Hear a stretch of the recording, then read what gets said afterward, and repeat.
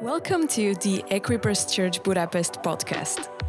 We hope today's message will encourage and inspire you. For more information, check equipperschurch.hu. Okay, I want to talk to you tonight about the importance of connection, the vital importance of connection. How many of you know that connection is one of those, it's almost an intangible in a way, because you can be with a whole group of people and still feel incredibly alone and isolated. And so what I want to unpack to you tonight is what connection really looks like. And I want to talk to you about sort of three dimensions of connection. Connecting with the people of God, connecting with the purpose of God, and connecting with the promises of God. Is that okay? So that's where we're going to go. So you know, if you need me to move on, because there's 3 points. If I get stuck on the first one, you can sort of just hint or do something because it's hot tonight, and I know, and I'm trying not to keep you long. But anyway, okay, here's the first one. Connecting to God's people. People often say to me, why do you talk about getting connected to God's people before getting connected to God's purpose? Shouldn't we get connected to God's purpose in order to get connected to God's people? But it really doesn't work like that. I've been giving a lot of thought to this. In fact, in the first chapter of my book, I talk a lot about this and try and unpack it a little bit. But when it comes to connection, when Jesus called the disciples, here's the language he used. Follow me and I will make you. In other words, the process of transformation doesn't come first by connecting to purpose. It comes first by connecting to relationship. Now, I want you to think about this, because sometimes we're so eager to get people caught up with purpose. And I believe in getting connected to purpose. Don't get me wrong here. I think every single one of us is made for purpose. But I think on the journey of being in relationship, we discover purpose. We actually discover what we've been made for. And so when Jesus is inviting people to follow him, that's exactly what he emphasizes. Follow me. And the process of transformation, I will make you fishers of men. In other words, what I've purposed for you, you will become, but it comes out of relationship. One of the things you'll hear us say a lot in Equippers Church is that significant ministry flows out of significant relationships. Isn't it interesting that Jesus sent the disciples out 2 by 2, not 1 by 1? Isn't it interesting how Jesus defined church? He said, where 2 or 3 are gathered together, in my name, there I am in the midst. So in other words, you cannot do church alone. You can do a devotion alone. You can get saved alone. You can write and study alone. You can do all those things alone, but you cannot have church alone. It's 2 or 3. And by the way, that isn't even mature church. That's embryo church. The more people you get gathered together, the more impact there is. And Jesus promises to show up in a way that's different than if we're just having a personal devotional with Jesus. So everything that's significant in life and ministry comes out of relationship. And that means that we have to be intentional to connect with one another. Think about it like this. Many times we're trying to shortcut what God wants to do. When Jesus was weeping over Jerusalem, he looked over the city and he made this statement. And it's fascinating. He said, Jerusalem, Jerusalem, you who stone the prophets and kill those who sent to her, how often I wanted to gather you as a hen gathers her chicks. That's a very powerful metaphor. For one thing, it's a female metaphor, by the way. So just think about that for a moment. I wanted to gather you as a hen gathers her chicks, but you were not willing. And many times I've heard people talk about church. Well, you don't need to go to a building to be in church. You can go down the pub, or you can just have a meal with other Christians. Can I just say to you, that is not the gathering Jesus is speaking about. Yeah, you don't need to go to a building, but you having a coffee with another believer is not a gathering of the church. That's you having coffee with another believer. That's fellowship. That's nice. I love to do it. It's encouraging. Maybe some discipling is going on there. But when Jesus says gather, he's talking about a sense of belonging. And think about all the big meetings he had. But he says, basically, you came to meetings, but you didn't allow yourself to be gathered. Gathered is where you sense, I'm really connected to this company of people. And that's a process that you go through because nobody ever joins a company of people and says, I'm in 100%. Well, very few people do anyway. What you do is you go along and you're sussing everybody out. You're thinking, right, who are the weirdos in this group? Who are the normal people in this group? Who are the fanatics in this group? Who are the people who are on the edge, on the periphery in this group? You're sussing all that stuff out, and it's a process. And it's a little bit like dating, isn't it? First of all, there's a little bit of attraction that goes on. And then at some point, somebody's going to have to dare to ask the question, would you like to go out for a meal? And then you're wondering, if I say yes, is this a date? Isn't this a date? Are we just friends? What's going on here? And after you've been out for 2 or 3 meals, you're starting to think, yeah, maybe this is a date. Maybe I've got a boyfriend now. Maybe I've got a girlfriend now. And everyone's very tentative at the beginning. Am I the only one in the room who thinks this way? I've been around a long time talking to a lot of people. People like, everything is tentative because commitment comes out of confidence. And confidence comes out of spending time together and being relationally connected. And all churches are simply a group of people who've taken the time to spend time to one another and to say yes to being gathered. It's interesting that there's a corollary to this. Jesus says you are not willing. He says, from henceforth your house is left to you desolate. Every time we say no to being gathered, we're isolating ourselves, and the ultimate end of that kind of isolation is desolation. We have desolate families because we have broken families. We have desolate people. Why? Because they've been isolated. They've been pulled apart. They've been disconnected. God wants to connect with you. He wants you to connect with him. But the moment we get connected to Jesus, Jesus is in love with the church. Ephesians chapter 5, he loved the church and gave himself for it. So here's the thing. I can't say I love Jesus and I hate the church. Because the church is what he gave himself for. Jesus didn't die for buildings, he died for people. And so when Jesus gave himself for the church, I prayed a prayer in my early 30s as a young pastor. My prayer was this: Lord, teach me to love what you love and hate what you hate. It's not a bad prayer. Teach me to love what you love and hate what you hate. Do you know that's not easy? I remember the Lord saying to me, I love the church. I love the people. I love the weirdos. I love the fanatics. I love the normal ones.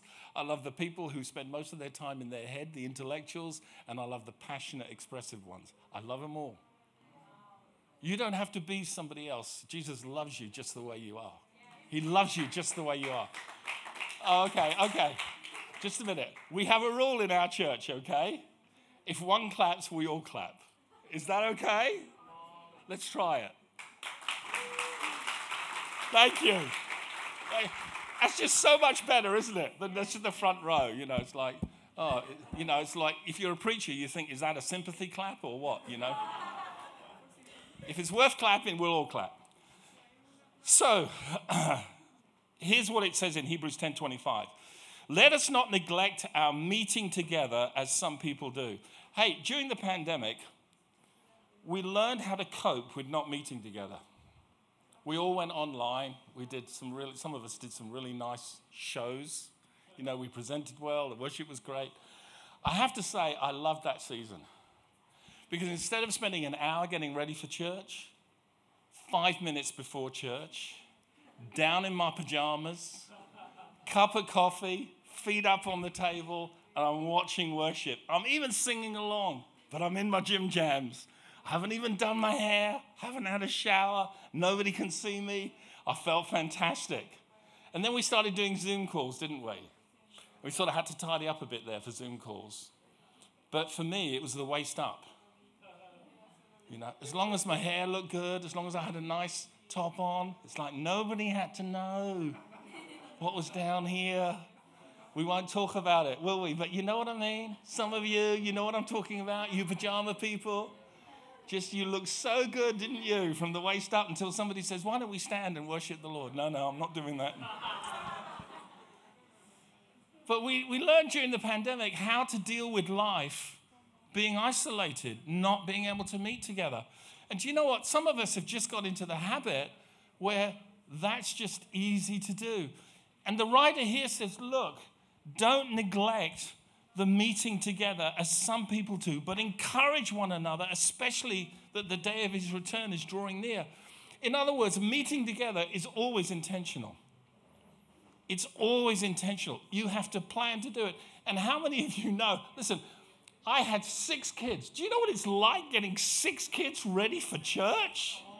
Do you know how crazy that is in the morning? 5 girls and 1 bathroom? Hello? We had to schedule that stuff. Best thing I ever did was buy a house with 3 bathrooms. We even thought of converting a bedroom to a bathroom. I mean, you know, girls need bathrooms. That's just a fact of life. And they need lots of time in those bathrooms. And I'm telling you, I've never seen so many shampoos. It's like, girls, can't you just share a shampoo? No, my hair's dry, my hair's oily. No. Dad, you don't understand. It's like, okay, fine. But it's just a major organization to get everybody to church. But you have to be intentional. Don't neglect it. In fact, in the Greek, the word is don't forsake. Paul uses this word when he says Demas has forsaken me. It's to abandon. It's to leave it behind. Now you think about Jesus when he was growing up. Here's what it says in Luke 4:16. Talking to Jesus, he came to Nazareth where he had been brought up, and as was his custom, he went to the synagogue on the Sabbath day and stood up to read.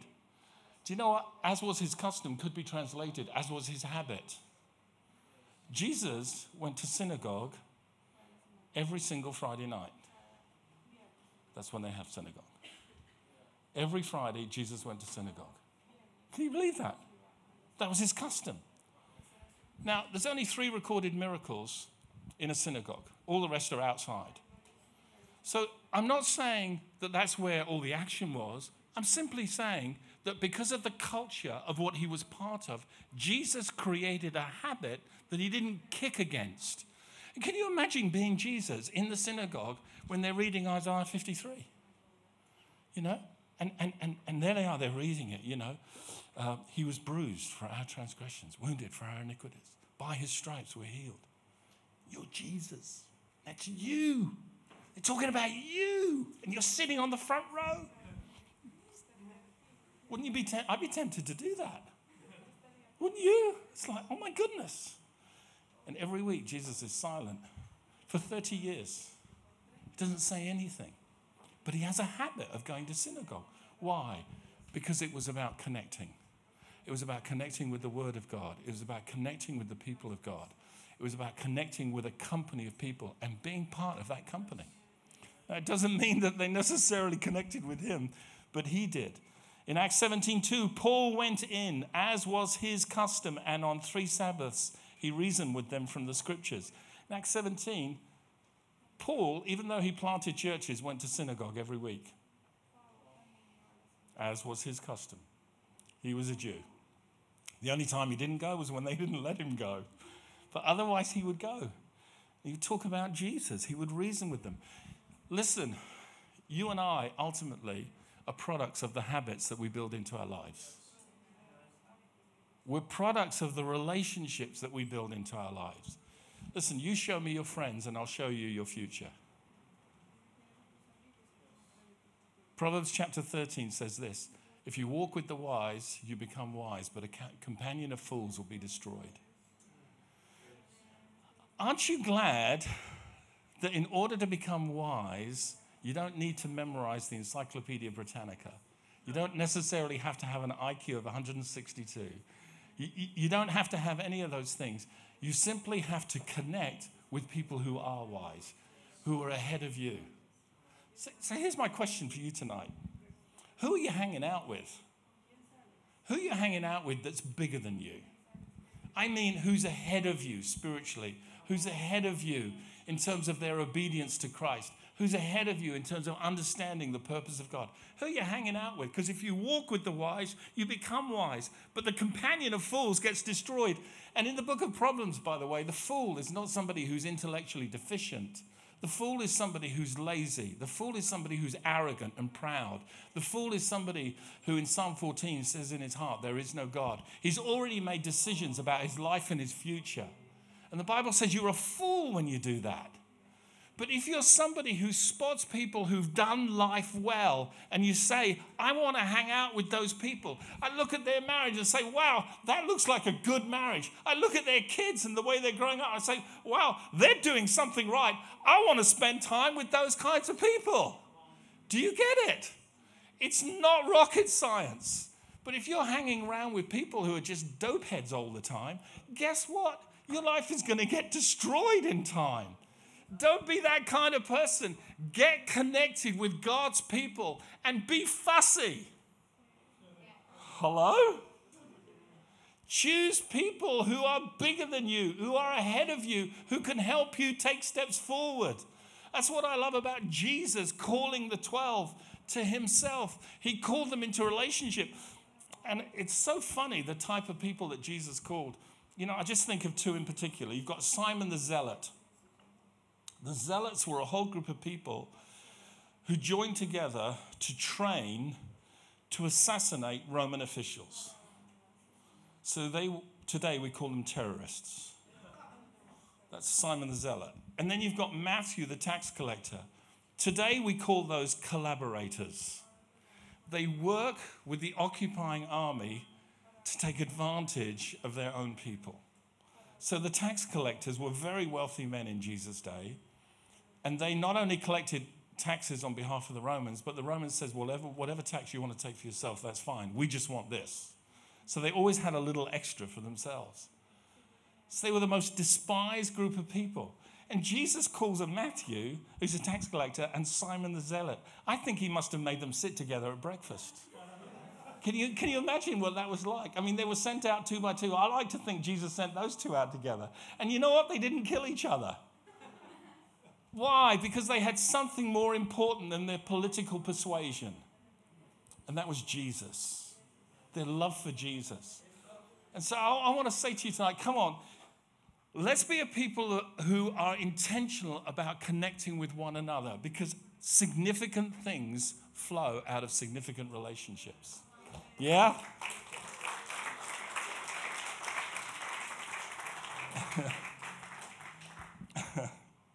Paul said this in 1 Thessalonians chapter 2, verse 17.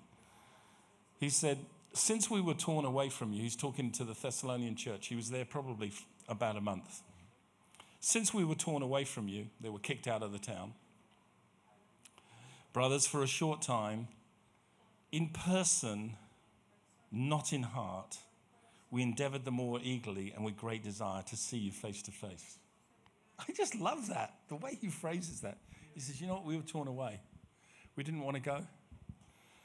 We were forced to go. We had to leave in person, but not in heart. Do you know what's so amazing to me? Is that when God gathers people, you know, where two or three are gathered, how I long to gather you. The enemy is wanting to scatter. God is wanting to gather.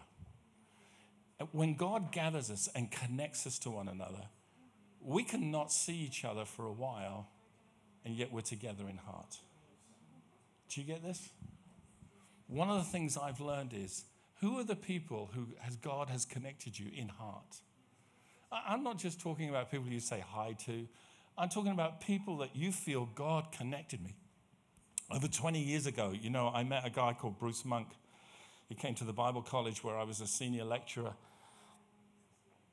And he spoke, and he said a lot of stuff that resonated with me, stuff that I had believed, and he was actually saying it. And I thought, this is interesting, meeting someone else who's talking similar language. And over the years, we started sort of talking. He would come and visit occasionally, and we would always spend time together. And then eventually, when I left the Bible college, I was moving back to London.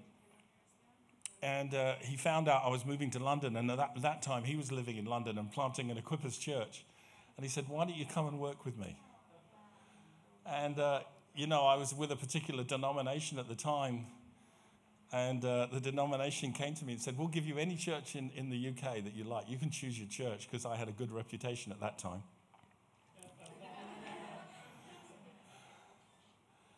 And it was so tempting to choose a really nice church and a nice salary and everything. But I felt the Lord say to me, no, I've given you this relationship. It's going to be important for you. It's going to be important for him. It's going to be important for the kingdom. And, we started working together, and all I was doing was training and developing, actually, for 2 years. And then after 2 years of doing that, God spoke to me. And I literally had a prophetic word. I woke up, just to tell you how unspiritual the moment was, I was on my way to the toilet. I woke up one morning. I was on my way to the toilet. It wasn't like I was seeking the Lord. I wasn't fasting. I wasn't doing any of that. I was bursting to go to the toilet. And on the way to the toilet, the Holy Spirit spoke to me and said, Bill's going to ask you to lead his church, and I want you to say yes. And I thought, that's interesting. And then I thought, who's Bill? And I realized I didn't know anybody called Bill. And so I just kept this word. I shared it with my wife. She said, oh, that's interesting. I shared it with Bruce. He said, oh, I think I know a guy called Bill. That's really interesting. And then 6 months later, this pastor called Bill took me out for a meal and asked me, would I lead his church? He said, I'm leaving the country. I'd like you to take over my church.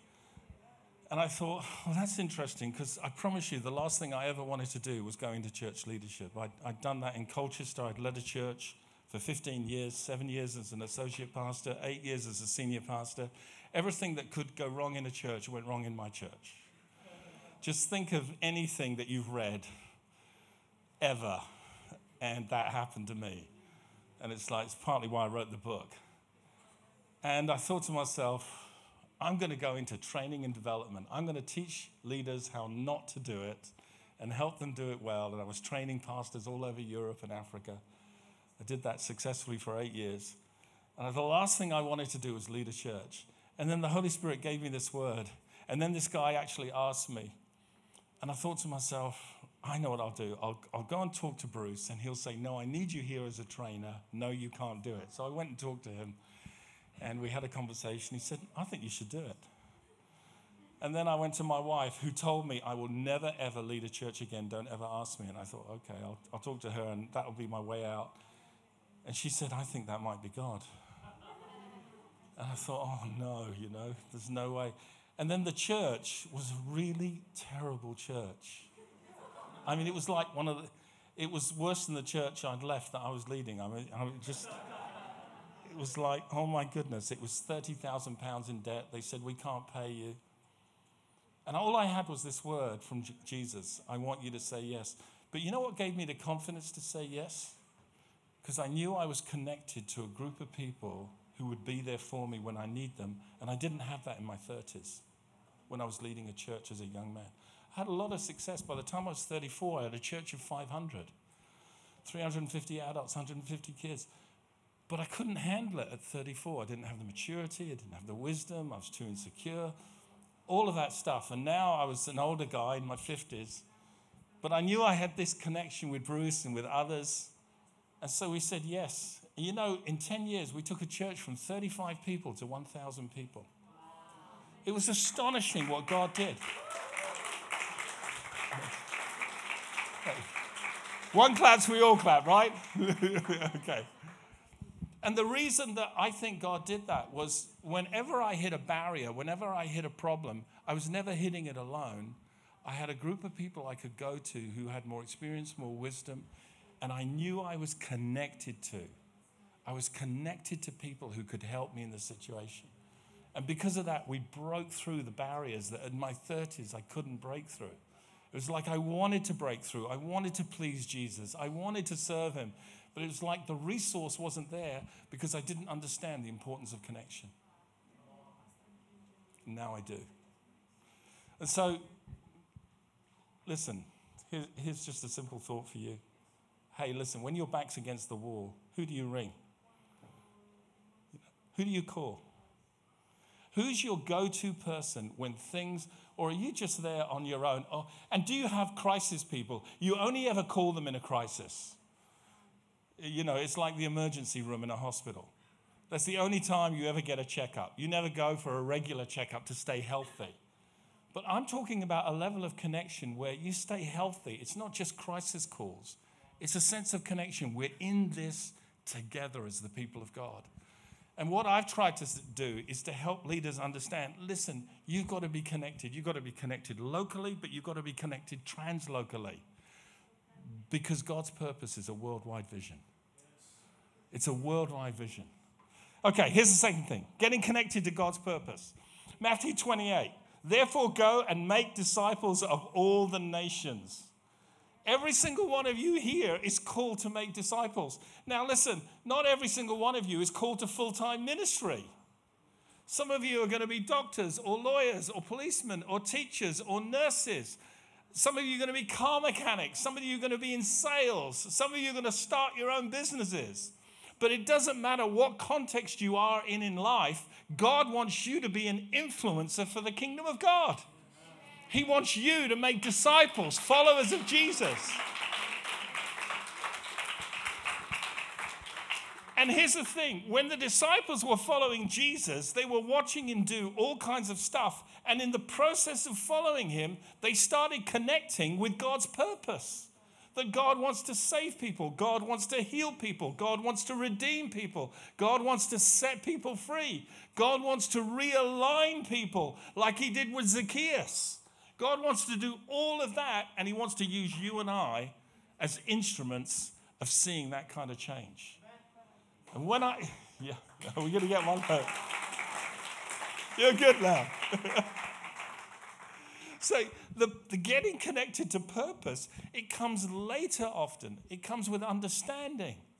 Paul thought his purpose, when he encountered Jesus, he had a deep sense of this calling on his life.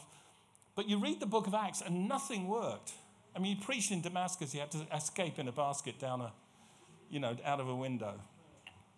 And then he went to Jerusalem and he caused a ruckus there. In fact, Luke says it like this. It says, the disciples sent Paul away. And then the next verse says this, and then the churches had peace. It's like this guy was so passionate and enthusiastic that he was just talking Jesus and stirring up trouble and strife, and people wanted to kill him. And then he eventually goes away to Tarsus, and you don't hear from him for at least 11 years. It's like silent, 11 years of silence. It's like, what's he doing? If you want to know, read Tom Wright's book on the biography of Paul. It's very, very interesting. But my point is this, he wasn't ready for what God had called him for. God was preparing him and shaping him. And ultimately, God used a man called Barnabas, who, when he saw what was going on in Antioch, he saw Jews and Gentiles saved and collaborating together. For the very first time in the New Testament, you have Jews and non-Jews worshiping Jesus. For the very first time. In Jerusalem, for the first 10 years of church life, it's entirely Jewish. But now Jews and Gentiles worshiping Jesus together. And he says, I remember Paul talking about this. I remember Paul sharing with me. And Barnabas is really naughty, actually. For all of you Bible readers here, he doesn't go back to Jerusalem. The apostles sent him from Jerusalem to see what was going on. He goes up to Tarsus to get Paul and then brings Paul back to Antioch. And for a whole year, they're teaching the church. They established the church. Because everyone in Jerusalem would have killed what God was doing in Antioch. Why? Because they didn't have the revelation and the largeness of heart to understand what God was doing. And so Barnabas didn't go back there and get them. He went north and got Paul. And then after a year, they established the church. It was so successful, they had to have a Jerusalem council about the whole thing in Acts 15. It caused such a stir. Why? God was connecting him to purpose, but it took time. It took maturity. You know, I think about my own life and all the mistakes I've made as a young leader. And sometimes it can overwhelm you. You can make so many mistakes in life and you just get overwhelmed. But God is often using that to humble you, to prepare you, to shape you, to make you more teachable, to make you realize I need connection with other people. I might be good, but I'm not that good. You know what I'm saying? Listen, it doesn't matter if you are the best footballer in the world. It's not about scoring goals. It's about scoring one more than they do. And you need a team to help you do that. Listen, for all of you football fans, Manchester United, 4-0. Brentford beat them 4-0. And they had Ronaldo. You can have great, great players, but unless you're functioning as a team, you won't win matches and you certainly won't win championships. You've got to learn how to play to one another's strengths. Paul was a brilliant man in and of himself, a brilliant intellect, but he had to learn to submit to a man called Barnabas. And in all those early chapters, it's Barnabas and Saul. Separate unto me Barnabas and Saul. It's Barnabas and Saul. It's not till halfway through their first missionary journey that it flips around and it becomes Saul and Barnabas. Because sometimes you need to put yourself under somebody who can help you become bigger in your heart so that you can then fulfill your destiny and your calling in God. Do you get it? Connect to God's purpose. And then finally, friends, here's a thought for you. Connect to God's promises. Do you realize that God wired you to live by promise? God wired you that way. Because what promise does is it invokes faith. Promise enables faith to rise up. Now, I told you I had 6 kids. When my kids were little, one of the best things was when I walked into the room. The oldest was about 14, the youngest was about 4. And I'd walk in the room. I'd say, hey kids, who wants to go to McDonald's? I'm not kidding you. Even at 14, it was like, yes! They got excited. The little ones were jumping up and down. I want a Happy Meal. They knew exactly what they wanted. All I did was make a promise. We're going to go to McDonald's. I'm just declaring something, but they're over here and they're already living now in the reality of the promise of the future. They're excited about it right now. That's what God's promises are designed to do for you and me. They're designed to excite you, to stir faith so that you live in the now. Now faith is. Why? Because of a promise. The promise has a fulfillment in the future, but the joy of the promise is now when you take it into your spirit. And then what do? Well, you begin to organize your life towards the promise. When are we getting in the car? When are we going to go? I'm going to get dressed. I'm going to put my shoes on. What are they doing? They're organizing their life according to the promise. You and I, in 1 Peter, have been given exceeding great and precious promises, that by these we might be partakers of the divine nature. So what promises are stirring you? You know, he talked about Psalm 23 earlier. I just love that psalm. Because there's 3 declarations that David makes based on promises, based on things that he believed. So here it is. The Lord is my shepherd. That's the promise. Here's the fulfillment. Here's the expectation. I will lack nothing. How did he get from there to there? The Lord is my shepherd. I will lack nothing.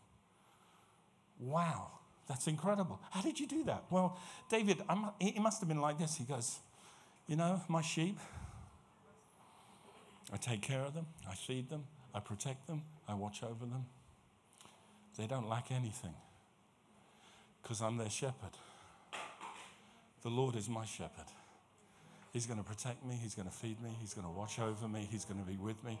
I'm going to lack nothing. That's my confession. Every confession you make tells me what you believe.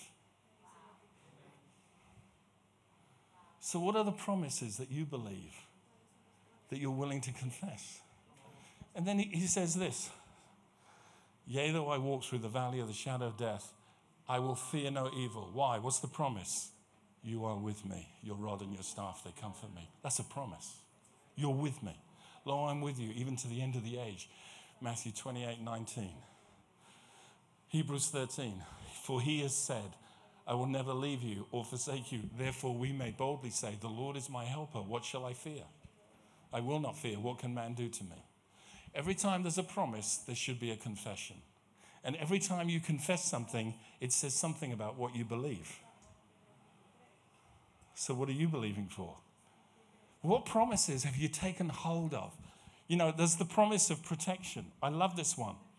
The promise of protection. It says this: the name of the Lord is a strong tower. The righteous run into it and are safe. Proverbs 18:10. The Lord is a strong tower. It's such a powerful metaphor, isn't it? It's like the Lord is like a castle. You can run in, the drawbridge gets pulled up, and you are safe. The Lord is a tower you can run to.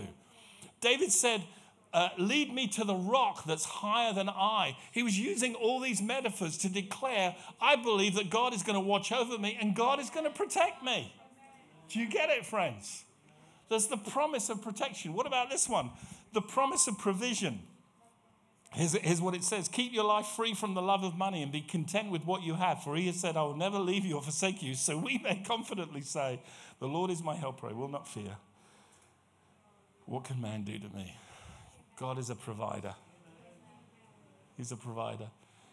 Paul put it like this: my God shall supply all your needs according to his riches and glory by Christ Jesus. Paul had confidence God would provide. And it didn't matter whether he had a lot or whether he had a little. He learned contentment.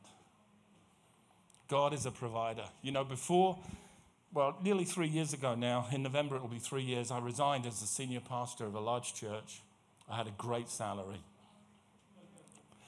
Didn't have a great salary for the first year of working for the church. Didn't have a great salary for the second, third, fourth, or fifth year working for the church.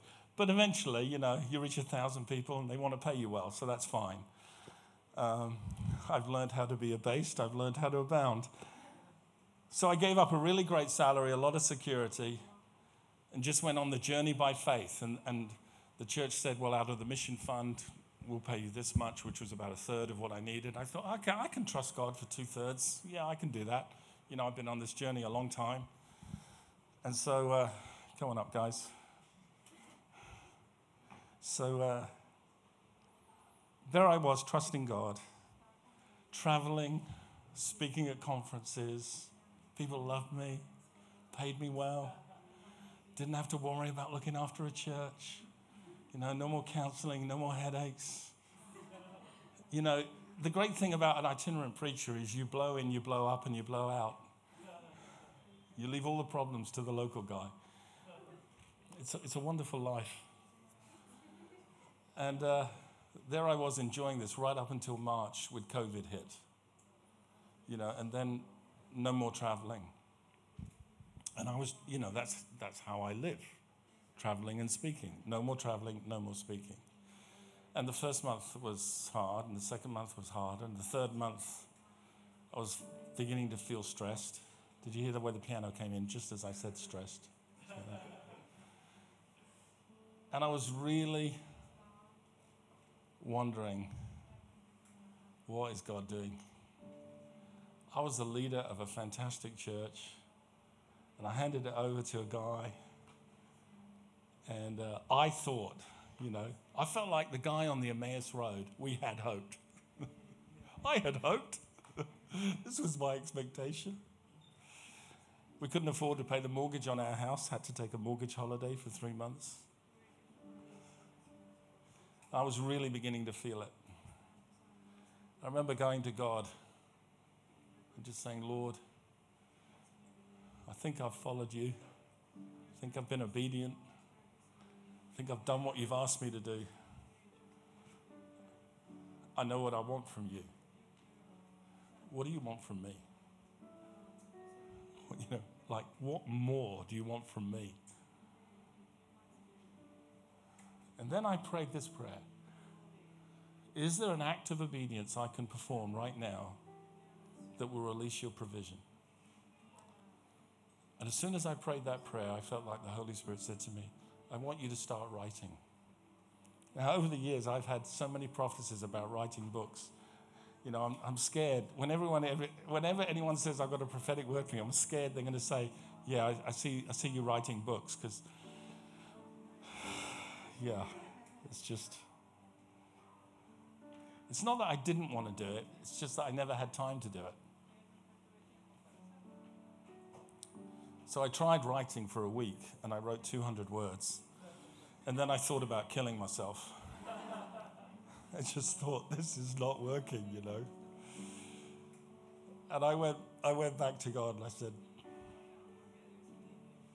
this isn't working, Lord. You want me to write, I'm trying to write. And then this thought came into my head. You mean, Peter, you can't do what I've asked you to do without my grace to help you. Is that what you're telling me? And I started crying. I said, yeah, that's what I'm saying. Please give me your grace to do what you've asked me to do. Please extend your hand of goodness to me so that I can do what you're asking me to do. And then I started writing, and I think the first day I wrote 3,000 words. And every day I just kept writing. I've actually written 4 books. So the first is here, the second is with a publisher. I'm tidying up the third one, and the 4th is my problem child. But my point is this. God always has an answer. And after about a few weeks of writing, I got an email from a friend in another country. He said, we've been praying for you, for your family. That the Holy Spirit spoke to us that we need to send you this money. And when I say send you some money, I mean, they sent me £5,000. And then a few weeks later, someone else wrote to me. And then I got another £5,000. And I thought, I'm beginning to like this. And I was able to pay all the debt of my house that we were behind on our mortgage, pay it all off. Actually, that year, we even built an extension on our home. God provided more money than I ever had when I was a senior pastor. We didn't write a begging letter. We didn't tell anybody. We just cried to Jesus. And he fulfilled his promise.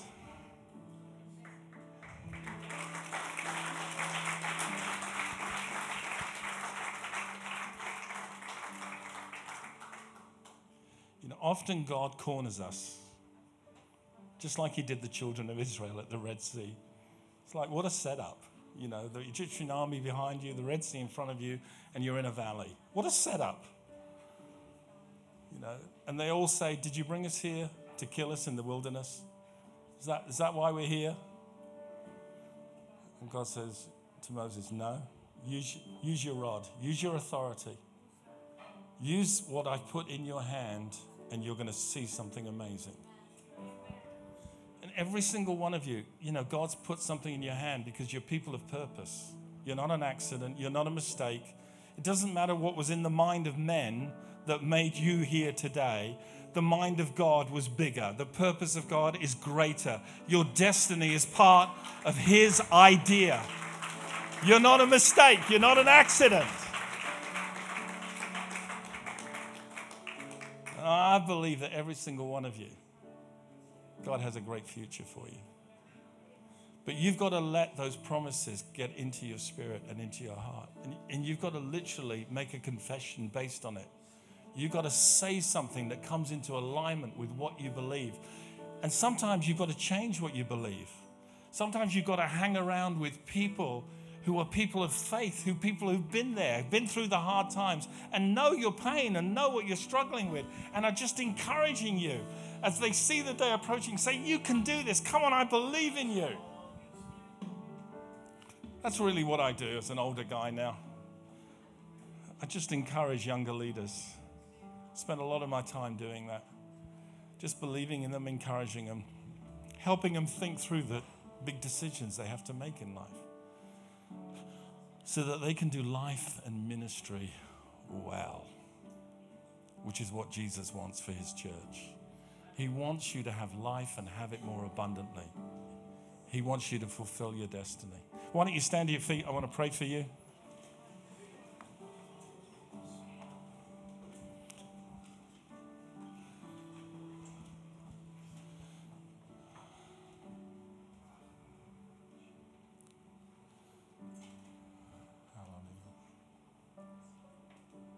If you're here today and God spoke to you through this message, whether it's about getting connected to people, whether it's about getting connected to purpose, or whether it's about getting connected to promises, whatever it is, if you feel like the Spirit of God spoke to you tonight, all I want you to do is put your hand on your heart. I'm going to pray for you from the front.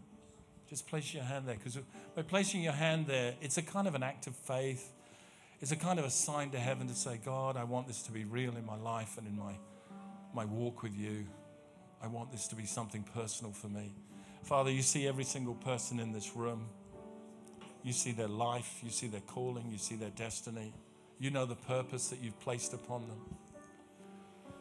I ask that you come right now, Holy Spirit.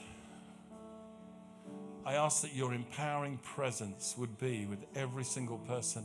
Those who are struggling to understand, those who are still trying to capture a hold of what purpose is all about for their life, those who are still struggling with connection or even reconnection, those who are really searching for promises that they can hold of. Spirit of God, I ask that you would come and you would be speaking and you would be ministering and you would be extending your hand of goodness towards your people tonight. I pray that you'd strengthen people in this room in the mighty name of Jesus.